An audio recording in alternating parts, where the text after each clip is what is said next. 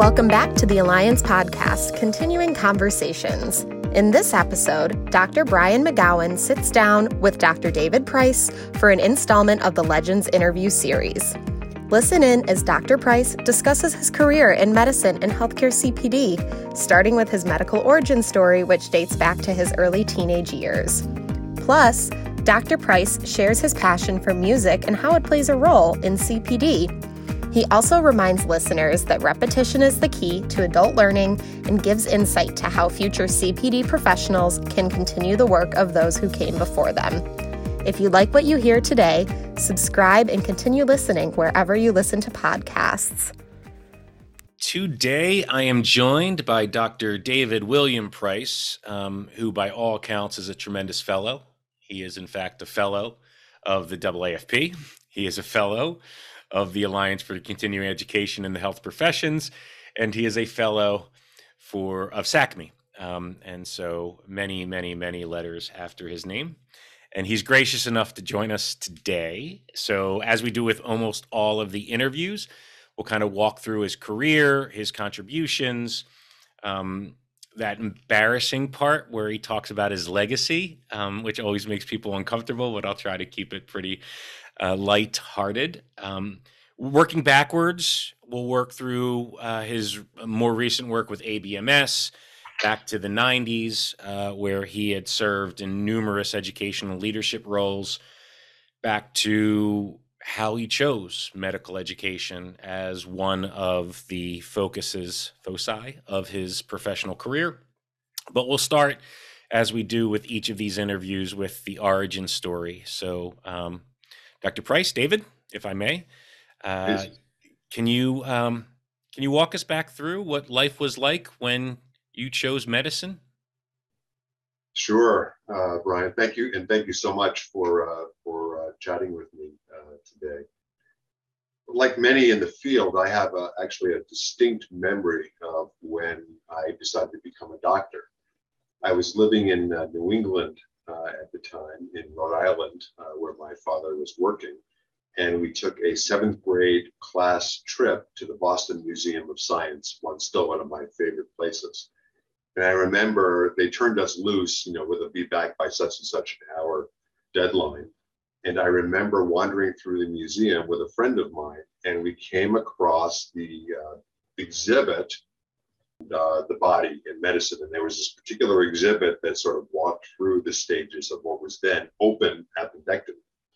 And we spent what seemed to be an inordinate amount of time for what I recall as 3 or 4 little panels of appendectomy. But we were both so enthralled by it that both of us decided at that point in 7th grade that we wanted to be physicians. It turns out my friend at the time ended up being a physician also. He became a pediatrician. I became a family physician. Partly a social norming there, partly like just building that network early on. So you were never on an island. You make it through. That was, you said 7th grade? I was 7th grade. Yeah, that's right about the time I was going to be the orthopedic surgeon for Notre Dame football team. I think either that or a professional wrestler. I think we had basically somewhere around 11 and 12 years old. All right, so you make this decision. You still now have another 8 or 9 years before you've got to choose a major. You're up in Rhode Island. Do you stay in Rhode Island? Do you move around the coast? Where's life take you as you get into the medical school years? As I entered high school, my father changed jobs and we moved back to New Jersey, where I was actually born and raised for the early part of my career. And I ended up graduating high school in central New Jersey and attending Rutgers, the state university, where I went and got both of my undergraduate degree. I was sort of the straight biology student, if you will, and then went on to what was then Rutgers Medical School. And that is now UMDNJ, Rutgers Medical School. Never looking back, like so in my story, I get 3/4 of the way down the path and recognize that there's a difference between injury and illness, and the idea of injury excites me, and the idea of illness frightens me. And I knew at that point that I was so far down the path, I had to kind of go through it.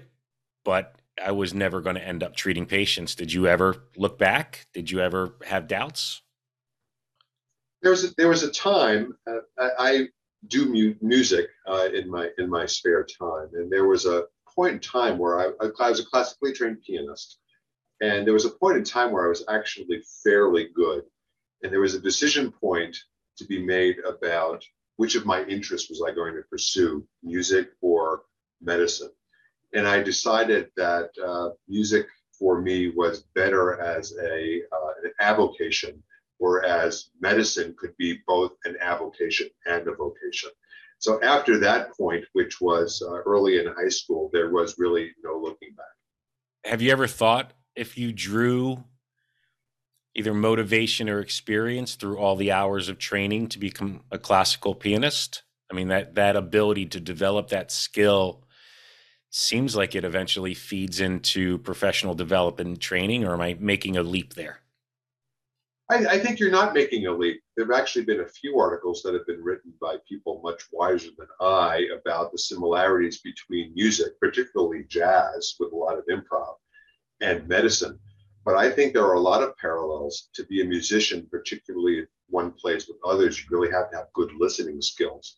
So in medicine, I translate that to, of course, listening to the patient as a family physician, but also listening to members of the team, listening to your colleagues, listening to their perspectives, identifying that not only how I can take better care of a patient, but how I might need to learn other things. There's also a creative aspect of music that actually does play into CPD as you and I think about it, because even though we know there's about what works and what doesn't, there's a lot of room for creativity in there. So calling on the creative aspects of having a musical background, I think in some way helped me in the creative aspects of putting together CPD programs over the many years. I always use the analogy of I've spent so many years and years in team sports, and that ability to be a team player and how that works in team-based settings and systems-based settings. I got to imagine that same, especially as in on the jazz side of things, that there's lessons you took from that, like play your role, play it when it's your time.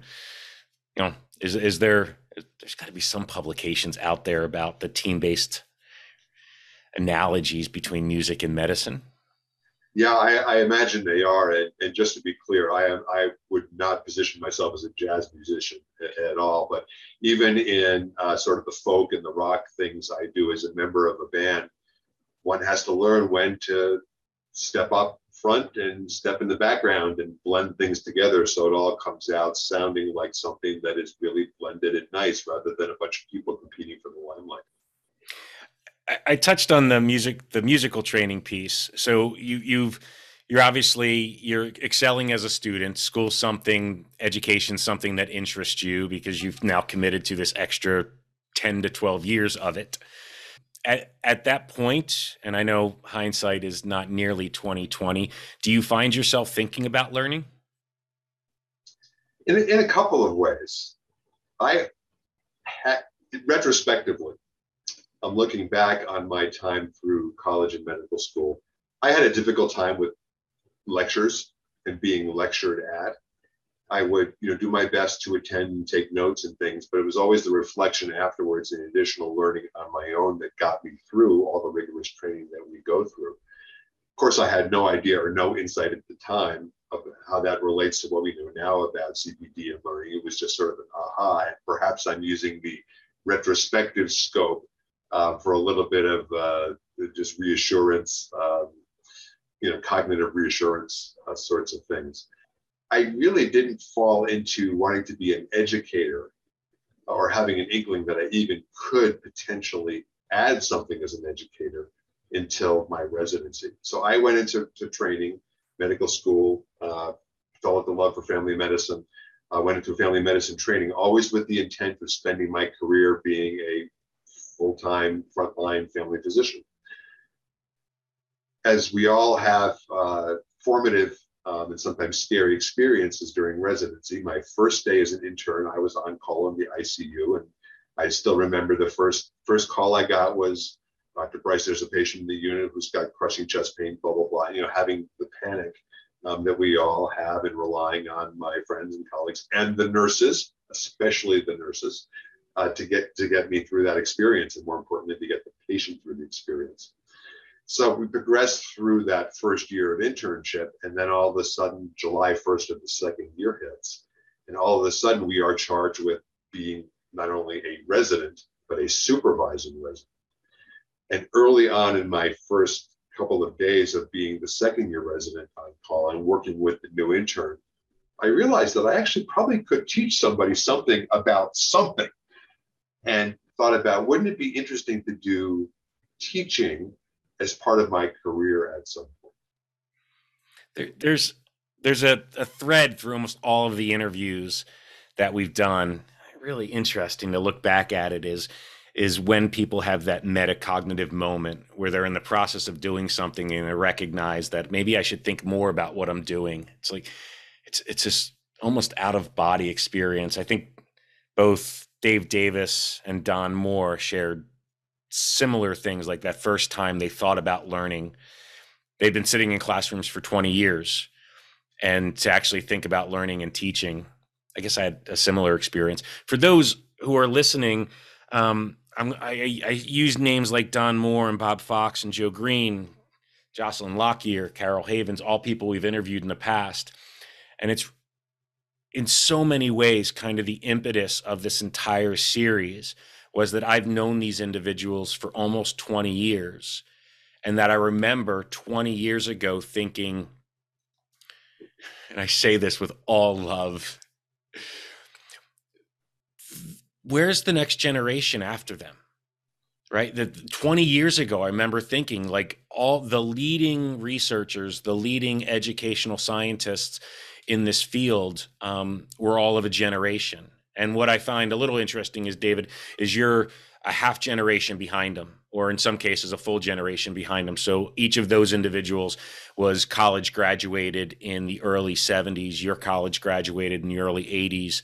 And so it's taken me almost 15 or 16 episodes to gain 10 to 15 years on the field to move forward, but we will continue. And this theme will probably come back up, is the strive to figure out where that next generation of educational scientists is that's going to move the field forward. So now you're a supervising resident, and you're starting to really think about the time that you're putting into training and mentoring.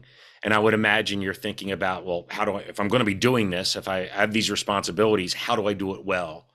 Like, does that bubble to the surface that this is now one of your responsibilities, and therefore understanding how people learn, how information gets disseminated, that's a new research interest, or becoming a new interest? I'd say I was a little bit slow on the uptake, let's say. So I finished my residency, and as I had planned, went into full-time frontline family medicine. After I finished my residency, I moved from New Jersey to Colorado, where I joined Kaiser Permanente, the Colorado Permanente Medical Group, where I spent 27 years and had an absolutely fabulous career, and was so fortunate to be in the right position to be able to do a lot of things. But I started out as a full-time clinician, not really thinking about faculty and teaching, other than at some point, wouldn't it be nice too? And at the same time, my now wife, who I was still dating at the time, was a year behind me in family medicine residency. So I became part-time faculty at her residency in Denver, and spent a number of years as a part-time faculty member. Part-time meaning I was one of the docs who did rounds and with the residents, and would participate in lectures and things like that. So, but it was not a paid role per se. I was a full-time frontline family physician who also did volunteer teaching, as many folks in family medicine do. And some of our best teachers are those sort of clinician preceptors, if you will. So I was able to satisfy my urge to teach, if you will, by being involved that way. But more importantly, being with the residents and being not that far ahead of the residents at that time was a motivation to make sure I kept up. Because the last thing I wanted to do was, just as in residency, was to impart the wrong information or misdirect folks. So it was a big emphasis, or big impetus for me to keep up on my own learning while I was serving as volunteer faculty in Denver. Not to jump too far forward, but at some point you are looking at and actually begin to publish studies around how clinicians determine what they need to learn, how clinicians determine where they need to learn, how they need to learn, like from these preceptorship experiences, which are formal and informal, to understanding the lifelong learning process of a clinician. This is what's bubbling to the surface. This is what's going through your mind in those, like, throughout the 90s. So like many things, it was an evolution. I had a number of fascinating, and again, was very fortunate to have a number of great positions in addition to being a clinician in Kaiser. And at one point when I was transitioning between leadership roles, I became faculty at the University of Colorado, where I got to do some precepting. When that particular leadership role, I was outsourced, if you will, to the university, wrapped up, and I was coming back into full-time living in Kaiser Permanente, Colorado Permanente Medical Group, I was asked if I wanted to be the director of medical education. And my answer was, sure, but I just don't want to sign papers and stamp and approve lectures and stuff like that. That seems to me to be very unrewarding. If we're going to do something with education here in this integrated healthcare system, it would be really nice to try to align the education we're doing with the needs of our patients and the needs of our system. So I want to do things a little bit differently, and would you be okay with that? And again, this is a testament to enlightened leadership and really good timing. The medical directors I was working with at the time said, that sounds great to us. It sounds like you might perturb things a little bit. We know you well enough. We'll have your back. Thank goodness. So go forth. So during those years in the mid-90s, we spent time doing a number of things. The first was getting rid of the lecture, if you will. So like much education at the time, it was pretty much the standard, hour-long or hour and a half long lecture with a bunch of slides, a few questions scattered in between, those sorts of things. And I started delving into the literature by Bob Fox and Paul Mazmanian and all the luminary, Dave Davis, all the luminaries you mentioned, many of whom I've gotten to know. Great perk of this career, by the way, is knowing all those great folks.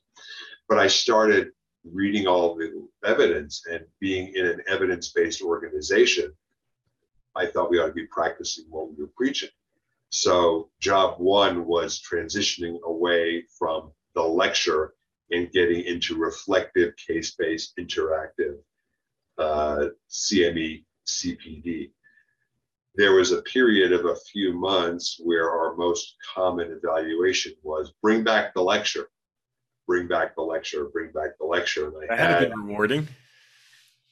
Not unexpected, but nonetheless, I went to the medical director who I reported to and said, just so you know, there's some pushback, but here's the evidence. I'd like to keep at this for a little while. And he said, fine.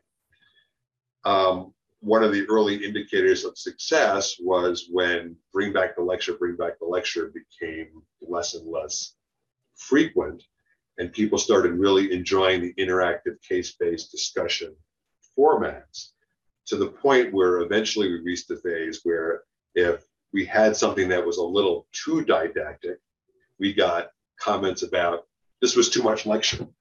So it took persistence for sure, and I'm sure many of our colleagues in CPD who have made this transition faced a very similar story. But it does take a little bit of a transition to break old habits, if you will, and transition into things that we know are more evidence-based when it comes to changing practice over time. Like what you hear on the Alliance podcast? Visit almanac.acehp.org to read the latest continuing professional development news and insights. Visit today to get informed and inspired. there's this interesting experience, right? So you're a jobbing family physician, and you're doing some teaching, and then someone asks you to serve in this role. At this point, correct me if I'm wrong, you're not a fellow of FSACME. You're not a fellow of the Alliance. You take it upon yourself, presumably, to identify the literature first, which allowed you to identify those thought leaders. Like, how did you go from being a consumer of a couple journal articles to developing leadership relationships and leadership roles outside your organization? Because the caveat there is, I got to imagine there's lots of folks who within their organization decide that they want to improve and advance the educational offerings, the system, the integrated learning system.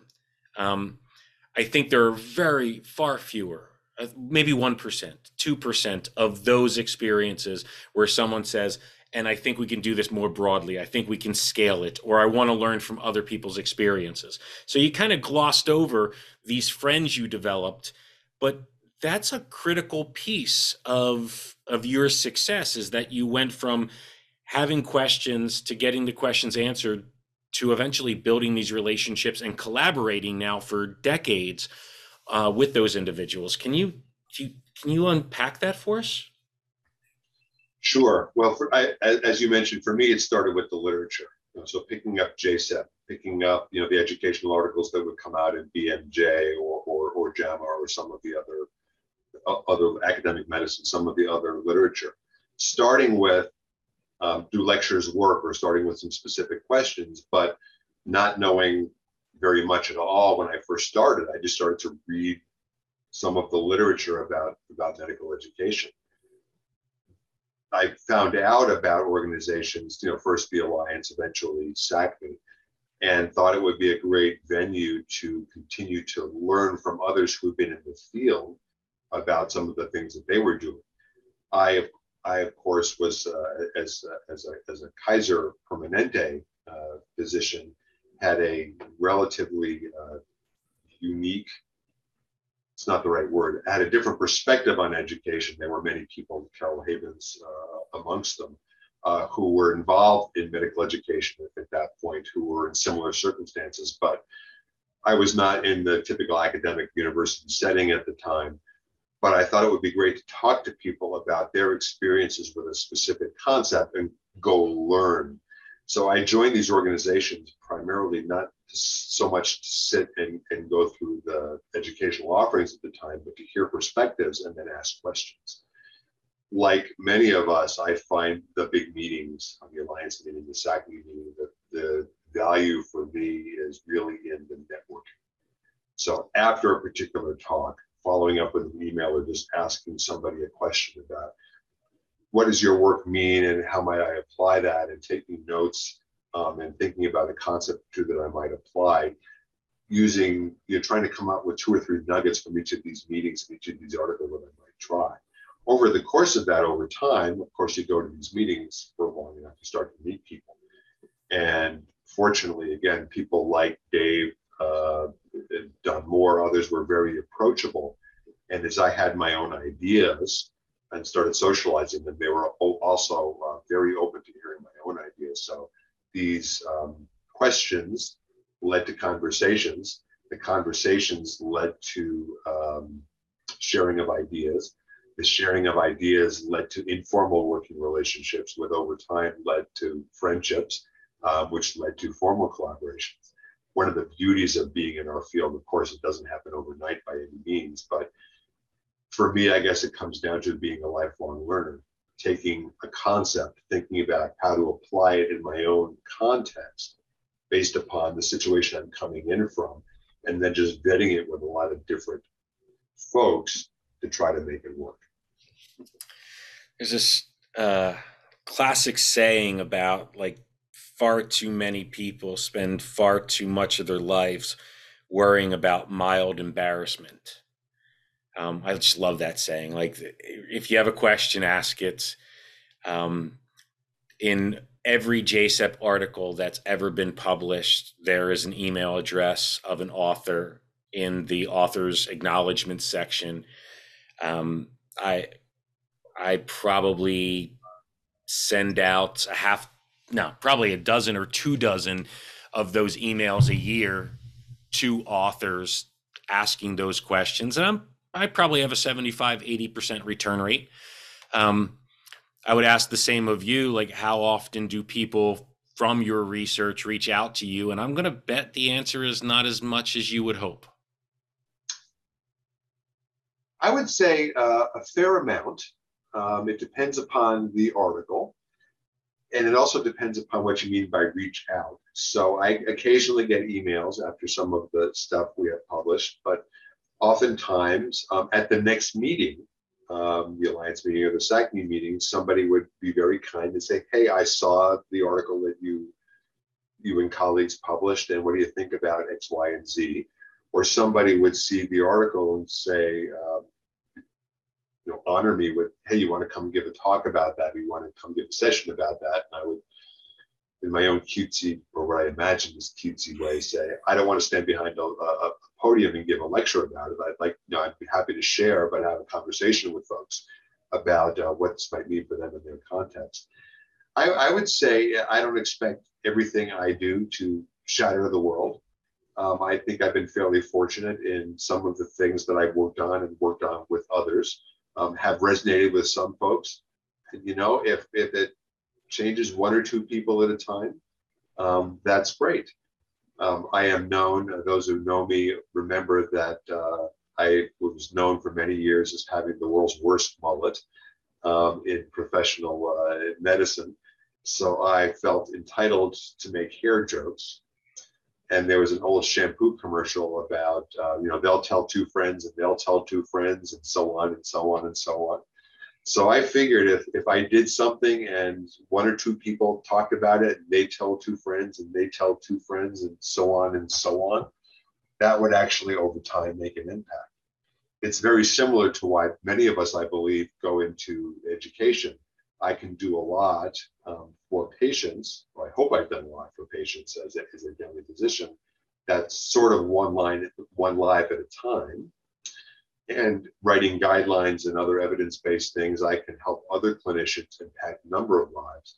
But being an educator to help other clinicians, physicians, nurses, pharmacists, psychologists, be better at what they do, one can potentially exponentially magnify the number of lives that are impacted. Although they'll tell 2 friends and they'll tell 2 friends and so on and so on and so on. And that's great with me. So you and I could probably talk for hours about how we just magnify impact, magnify the impact of the research that's done, make people more comfortable breaking down the walls between organizations to try to get best practices and bright spot. And that's another theme that's come up in so many of these conversations is I want to understand, like, what was that seed of a moment when one of these legends in the field recognized that at scale, if they asked the right questions, they could benefit the broadest community in many, many cases. It's so interesting to me how many times I say this about clinical guidelines all the time. It feels like 95 to 99% of all the effort in clinical guidelines is about creating the clinical guideline and not actually disseminating and driving the change about the clinical guideline. And that number is probably closer to 99.9% about any research and any publications. It's almost as if it's an episodic thing.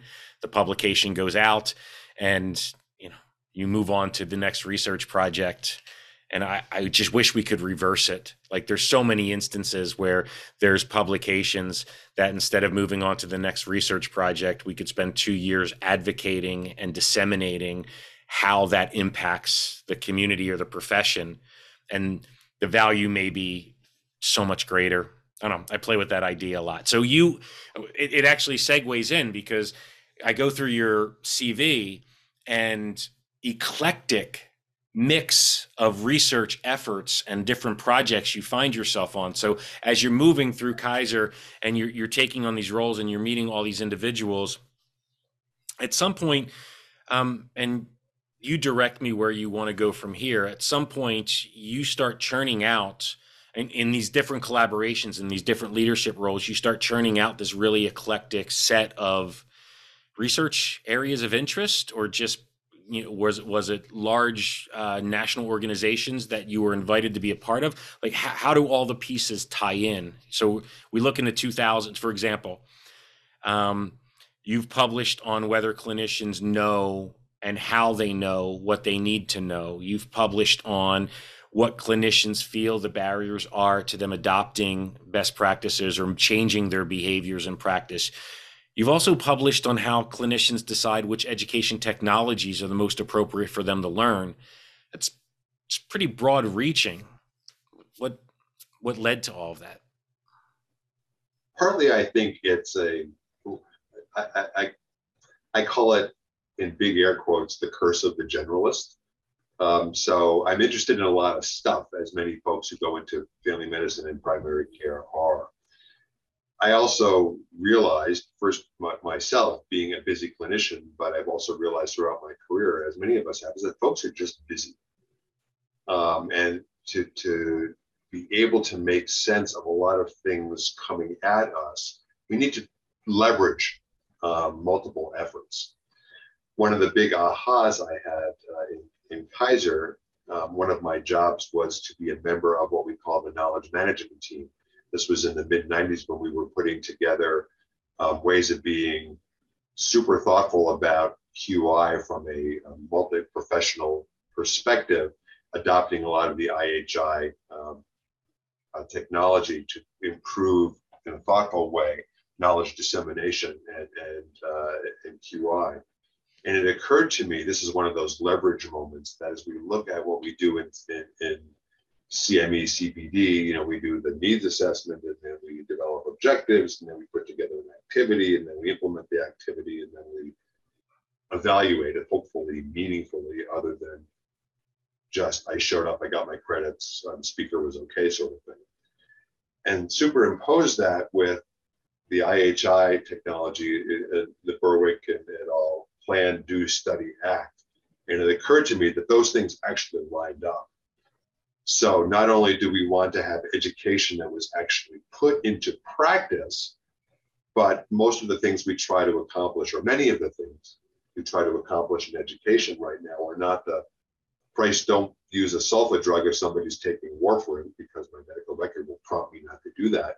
But we're trying to use education to solve big, hairy, multifaceted problems that are not going to get done in a one and done sort of thing. It's not just, I learned it, I'm going to go do it, and I'm going to change the world. It takes these ongoing efforts. So it occurred to me that there was an alignment between the way we do, or should be doing, medical education for practicing clinicians, healthcare education, and this ongoing quality improvement project, and they line up. So that led to a passion about aligning learning and doing. From a busy clinician perspective, there's, I want to be reassured that I'm doing okay in X. But most adult learners really learn when we have a problem that we're facing in practice. So if I have a problem and I'm fed back data that I'm not doing as well as my colleagues in cardiovascular outcomes for my patients with diabetes, I need to go learn about that. But I'm just not going to learn a tidbit or two and all of a sudden things are going to change. So how am I going to work within my system to help monitor my progress over time so my patients do get better? So it creates this learning, doing, aligned cycle. But from the clinician standpoint, it's all about, hopefully, not just getting all the questions right on the diabetes post-test. It's about, how do I have better outcomes for my patients with diabetes? So trying to line all those things up from the perspective of the busy clinician to make it worth their time and appeal to their intrinsic motivation to take better care for patients is one of the things that continues to drive them. You start hearing Bob Fox in there. You certainly start hearing Dave in there, Ron Severo in there. the integrated learner, the rapid learning healthcare system, that scaffold. So the idea that is such a critical learning moment. Pause. What needs to happen in that moment to make it happen successfully? Like, I think a lot of people recognize that moment is so critical, but then are comfortable that there can be a black box there, and everybody will have that moment, and everybody will come out of that moment changed and improved. They've learned. But I think what I'm hearing you say is that, when you recognize that moment, you also recognized, what do we need to do to ensure that moment isn't lost? So in that moment, how does a clinician understand where they need to go to learn? In that moment, how do they embrace that the real versus the perceived need that they need?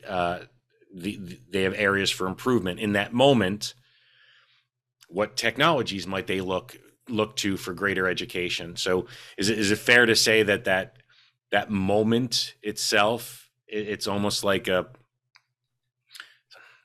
supernova of sorts? Like you just found a whole bunch of questions that could be answered about that moment. I think there are lots of questions, and there's so many things we could touch on based upon this particular thread.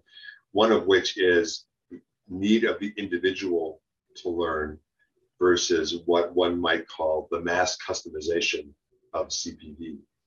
So when I'm driving home after seeing a patient, perhaps driving home to finish my charting, I'm thinking about a patient where the interaction may or may not have gone correct, or I might have forgotten something. So I'm doing that reflection on action.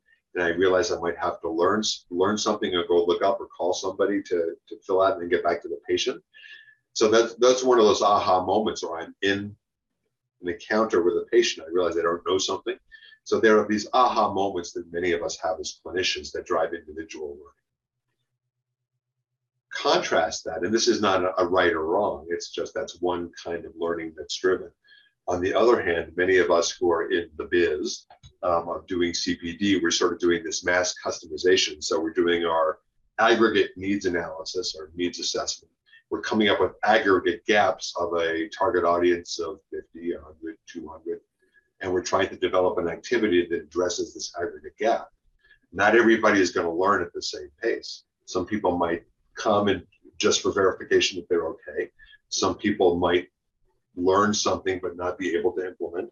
Other people might learn and have a failure, but learn from the failure. Other people might learn and have a success. So, there are lots of, everybody's in individual use cases. There was an old detective spoof movie that there's 1,000 stories in the naked city. Well, every clinician has got their own context and their own use case, if you will. So for me, this points out we talked a little bit about what others would call positive deviance. So who've had those success stories?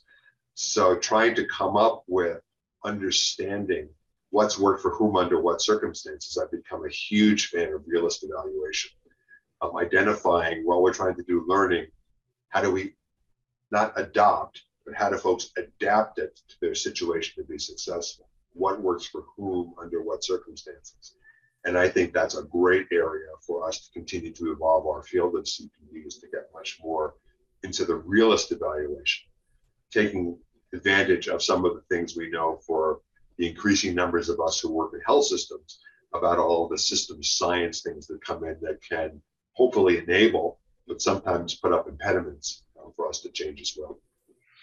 I don't want to lose that nugget about one's not right, one's not wrong. Like, the reality is that those aha moments are so critical to the lifelong learning and the improvement of a clinician.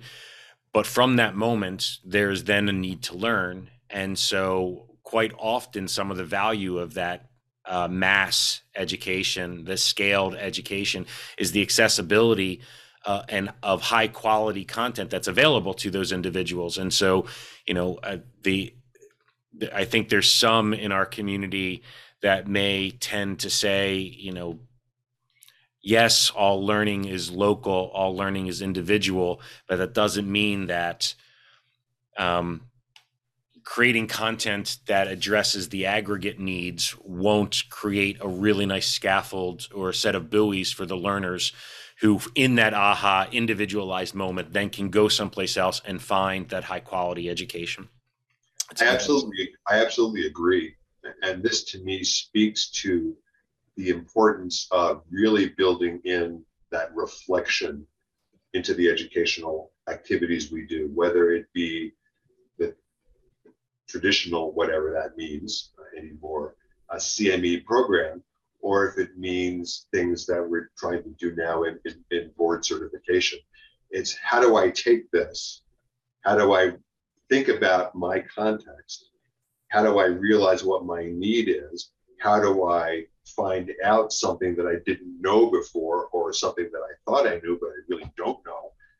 Learning the correct thing, but then how do I think back upon how am I going to apply that in my context?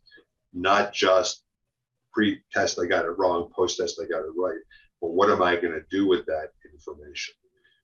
One of the reasons I am a fan about asking on our CPD evaluations, not are you going to change your practice, but how you're going to change your practice, recognizing that some people just fill it out quickly and move on. Using questions like that on an evaluation, or in the moment of an activity, talking to other peers, facilitating those conversations and reflections so people can come back with something that they're actually going to apply in their context. In an hour-long single activity, there are lots of different potential learning points. And again, everybody's going to have a different learning point. I am happy as an educator if somebody comes up with one thing that they can write down that they're going to do, commit to changing their practice, to see if it works or not. They can reflect on that and do that. That to me is an educator. Just for those who may not have caught that, that means 100% of your learners completing an entire activity and going to get credit is not necessarily the goal of the educational interventions we're building. And so this idea that if 70% of the people that come to your educational intervention navigate parts of it that they find important, then that's high value to the community. That this race for numbers versus race for impact, I think, is creating some disincentives to do what we really need to be doing. Being an Alliance member has its perks. From discounts to industry-leading events like the Alliance Annual Conference, to members-only access to the Alliance communities, the Alliance is where healthcare CPD professionals come to learn. Visit acehp.org/membership to join today. Okay, so time being what it is, I want to kind of move forward a little bit and see if we can understand the last 10 or 15 years. And so you find yourself now, and I'm interested in this, you find yourself, is it fair to say, leaving Kaiser and joining ABMS? Is that, so can you walk us through that? Because that seems like you were there at really important times and led some other interesting efforts. Can you give us the ABMS years? Sure. So I was involved in the early 2000s as a member of the American Board of Family Medicine Board of Directors. So I was familiar with the board certification stuff happenstantially during the rollout of MOC, as it was called, Part 1. And I was driven is not quite the right word. It was interesting to me to figure out it was a great concept that I totally agreed with, about things needing to be continuous and longitudinal rather than one and done. I mean, our own CPD literature says that same thing. Longitudinal stuff is what's going to change practice, but one and done tend not to. So having had the opportunity to stay involved with the boards for a while, I was involved as the boards rolled out the ABMS portfolio program. There came an opportunity, the doc who was directing the portfolio program was retiring. There was an opening And so I joined ABMS initially to run the portfolio program, or to help oversee and evolve the portfolio program, which was a part-time job at the time, which eventually it morphed into a full-time job as I took on other responsibilities. But what was really driving me at the time to take a step in that direction, if you will, gets back to the issue of collecting or connecting learning and doing. So here was an opportunity to take the learning, the educational activities, and implement it through this portfolio quality improvement effort to see if we can create those connections more explicitly. At the same time, as all of my physician colleagues, or the great majority of my physician colleagues know, board certification, the summative aspects, is for most of us a pretty scary. It's maybe a little bit hyperbolic, but it can induce some anxiety because we're being judged and given that imprimatur, if you will. At the same time, it's important for us to know about our peers, and for patients to know about us, that we have a certain level of knowledge and judgment to be able to be deemed a specialty in one's field. But this is very much for many folks, while it's extrinsically motivated for many, it's intrinsically motivated for several. But I still have this ongoing belief that we can evolve board certification to not only be an extrinsic marker, but an intrinsic marker of motivation.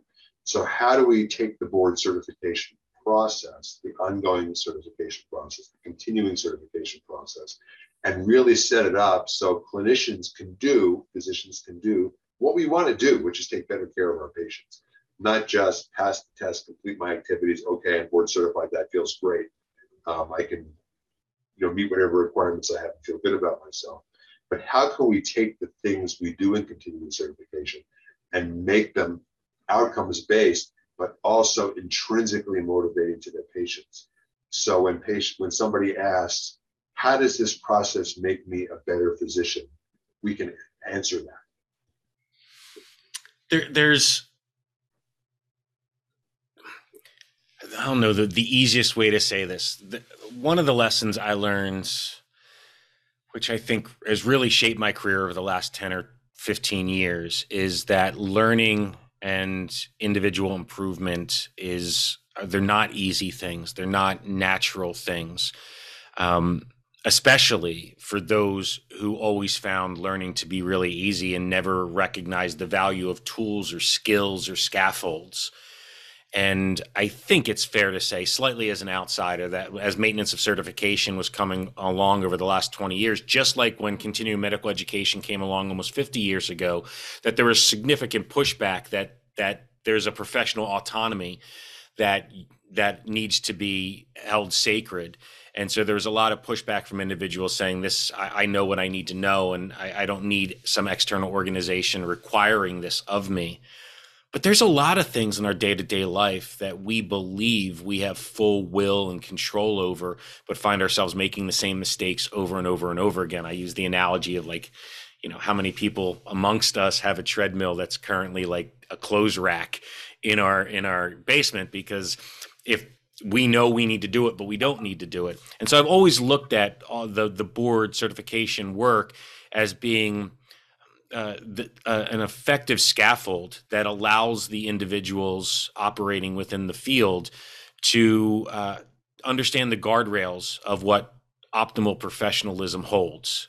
And that's not easy to do because of that autonomy challenge and the judging challenge of all of it. But it feels like it's just one more instance in your career of you seeing the bigger picture, that within a aha moment, that individual needs support. They need to be able to recognize it. They need to be able to find the content to support it. They need to plan to develop the skills and implement them over time. And if you string a whole bunch of those aha moments together, well, we kind of understand a competency framework of what a clinician in a specialty needs to understand. And so there's a guiding hand that can say, listen, you need to learn X, Y, and Z, and we're going to help with the tools and the timelines and the deadlines by which you should know that stuff, it just seems to be so obvious, yet that lack of recognition that one often needs external supports in their life for that type of there's an identity, there's an ego there that often gets in the way of people seeing the bigger picture. Maybe that was a long-winded and inarticulate way of saying it's another sign that you're seeing how the dots connect that most individuals don't see. I think more and more my colleagues are seeing that there is value beyond just the imprimatur. I mean, the boards ultimately have a responsibility to patients as well as the public to put this imprimatur of, as a board certified family physician, you can expect certain things from me, Mrs. Jones, Mr. Smith, so forth and so on. At the same time, one of my beliefs is we've had this dichotomy, if you will. It's either summative or formative. And the boards do the summative and the CPD folks do the formative. And, you know, there's no in between, you know, neither the two shall meet. I am driven by the belief that you can have formative and summative together. That there actually is literature that suggests that summative assessments, you know, these high stakes things can be motivating, yeah, and people will take them seriously. At the same time, if you're just doing summative for summative's sake, that seems like a not very valuable experience. Yep. So how do we take these experiences that we do at the boards and help the boards be comfortable making that summative decision, the granting of the imprimatur of specialist in X, at the same time create the learning experiences for physicians to in fact continue to learn and to feel like this is a valuable use of their time. It's a journey for sure, but I would say that certainly compared to 20 years ago, we are much further down that road than we were. Plenty of work to do still, plenty of exciting work to do still, but I'm not convinced that it's either formative or summative, and neither the two shall meet is the right framework for us to be thinking about. Yeah, I again, as an outsider to all of this, I love where it's going because I think it'll have a positive impact, but because I know it's going to require additional research, additional methodologies, and additional data models for us to get to where it needs to be. And that means more people are going to be focused on measuring what's the right type of learning, what's the right cadence, what are the right measurements of all of this. And so, you know, I'm looking from the outside in saying, I think we're going to kick off a lot more interesting research and science in support of this, because again, you can't just do it for the sake of doing it. The pushback is prove to me that it's going to make me a better clinician, prove to me that it's going to make my care better. And I think we're going to get there. So purely so my producers don't cut this thing in half and try to make 2 or 3 episodes out of it, we'll try to summarize. So we have a lot of work to do. What is Dr. David Price doing now? What are the windmills that you're currently jousting at? What's good to come? I love the jousting analogy and having all sorts of interesting visuals, but that aside for a second, I continue to be driven by the need to create situations connecting learning and doing. So how do I have that objectively identified thing that I need to improve? How do I learn if I need to learn about the various aspects of that? How do I take that and put it in practice? And then how do I get feedback on how successful I am? And by the way, we've talked about numbers before. Numbers are certainly important, but to get back to the story about use cases, we can learn a lot from our successes. We can also learn a lot from times we're not successful. So as part of this learning doing cycle, I like to think about the importance of mixed methods research, There's the numbers, did it work, didn't work, but there's the narrative or the qualitative research, why did it work or how did it work or why didn't it work, that are going to be important. So using this connecting of learning and doing in a realist framework, what works for whom under what circumstances, using mixed methods, narrative as well as quantitative, I think are really particularly important. For those of us who work in integrated health systems, whether it be a Kaiser Permanente or a VA or a now increasingly in academic medical centers that are parts of health systems, there's this alignment of the internal education or the internally supported education that goes on with organizational goals. So if the organization has identified gaps in care of patients with a specific condition or in care of patients who are of different races and ethnicities than white guys like you or I, how do we align our educational efforts with that rather than just saying, hey, we're here, we can help you? How do we start listening to the needs of our organizational leaders, thinking about what they're doing, being the fly on the wall, maybe suggesting how we might contribute to that process, aligning our work, recognizing that we don't have to be the solution, we need to be part of the solution. So this gets back to team-based. I don't have to prove that I did everything, but I want to be valuable. So this is one of Carol Havens' influence on me. If I contribute 10% or 100%, I don't particularly care as long as I contribute something. So how do we learn to collaborate more effectively in our organizations and align our educational efforts with what the organization needs?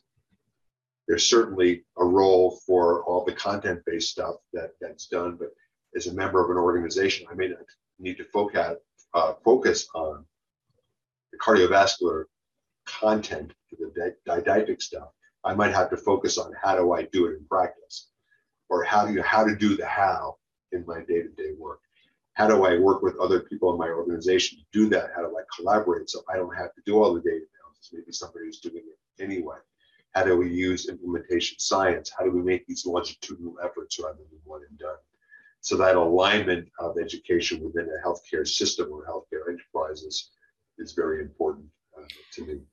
So I think we're approaching close to 50 minutes, which is not a surprise. I walk away, David, with this belief that you have painted a picture of what we need to do and somehow painted it with the detail to let us know that it's not simple, but also the detail to let us know it's not impossible. And someplace in between those two is a path for hopefully the next few generations to pick up and move us forward. And I gotta think that is a rewarding professional journey. Yeah. I certainly hope so. I would emphasize that this is a journey. It's not a destination. We can always get better. And I hope that the work that I've been fortunate enough to do with many colleagues, too many to name, creates that scaffold for others to continue on this journey. The last thing I would, or one of the last things I would leave people with, most people who know me will roll their eyes when they hear me mention my famous mantra, repetition is the key to adult learning. So this is a journey. We have to keep at it. We have to keep doing it. Hopefully more and more people, our younger colleagues, will continue to repeat, but learn from these things and build on them so we can continue to make those improvements. The corollary of repetition is the key to adult learning is reinforcement is the key to adult doing. So one of my greatest wishes for my colleagues, current and future colleagues, is that as they undertake these journeys, these not insignificant, not simple efforts, is that they will be reinforced and rewarded for their efforts, just like I have been so fortunate to have been reinforced and rewarded throughout the course of my career. Thank you, David. Thank you. Thank you for joining us for another episode of the Alliance Podcast, Continuing Conversations. If you enjoyed this episode, remember to rate, review, and subscribe to stay updated on future releases. In the meantime, we invite you to access our wealth of continuing professional development content on the Almanac at almanac.acehp.org. Until next time.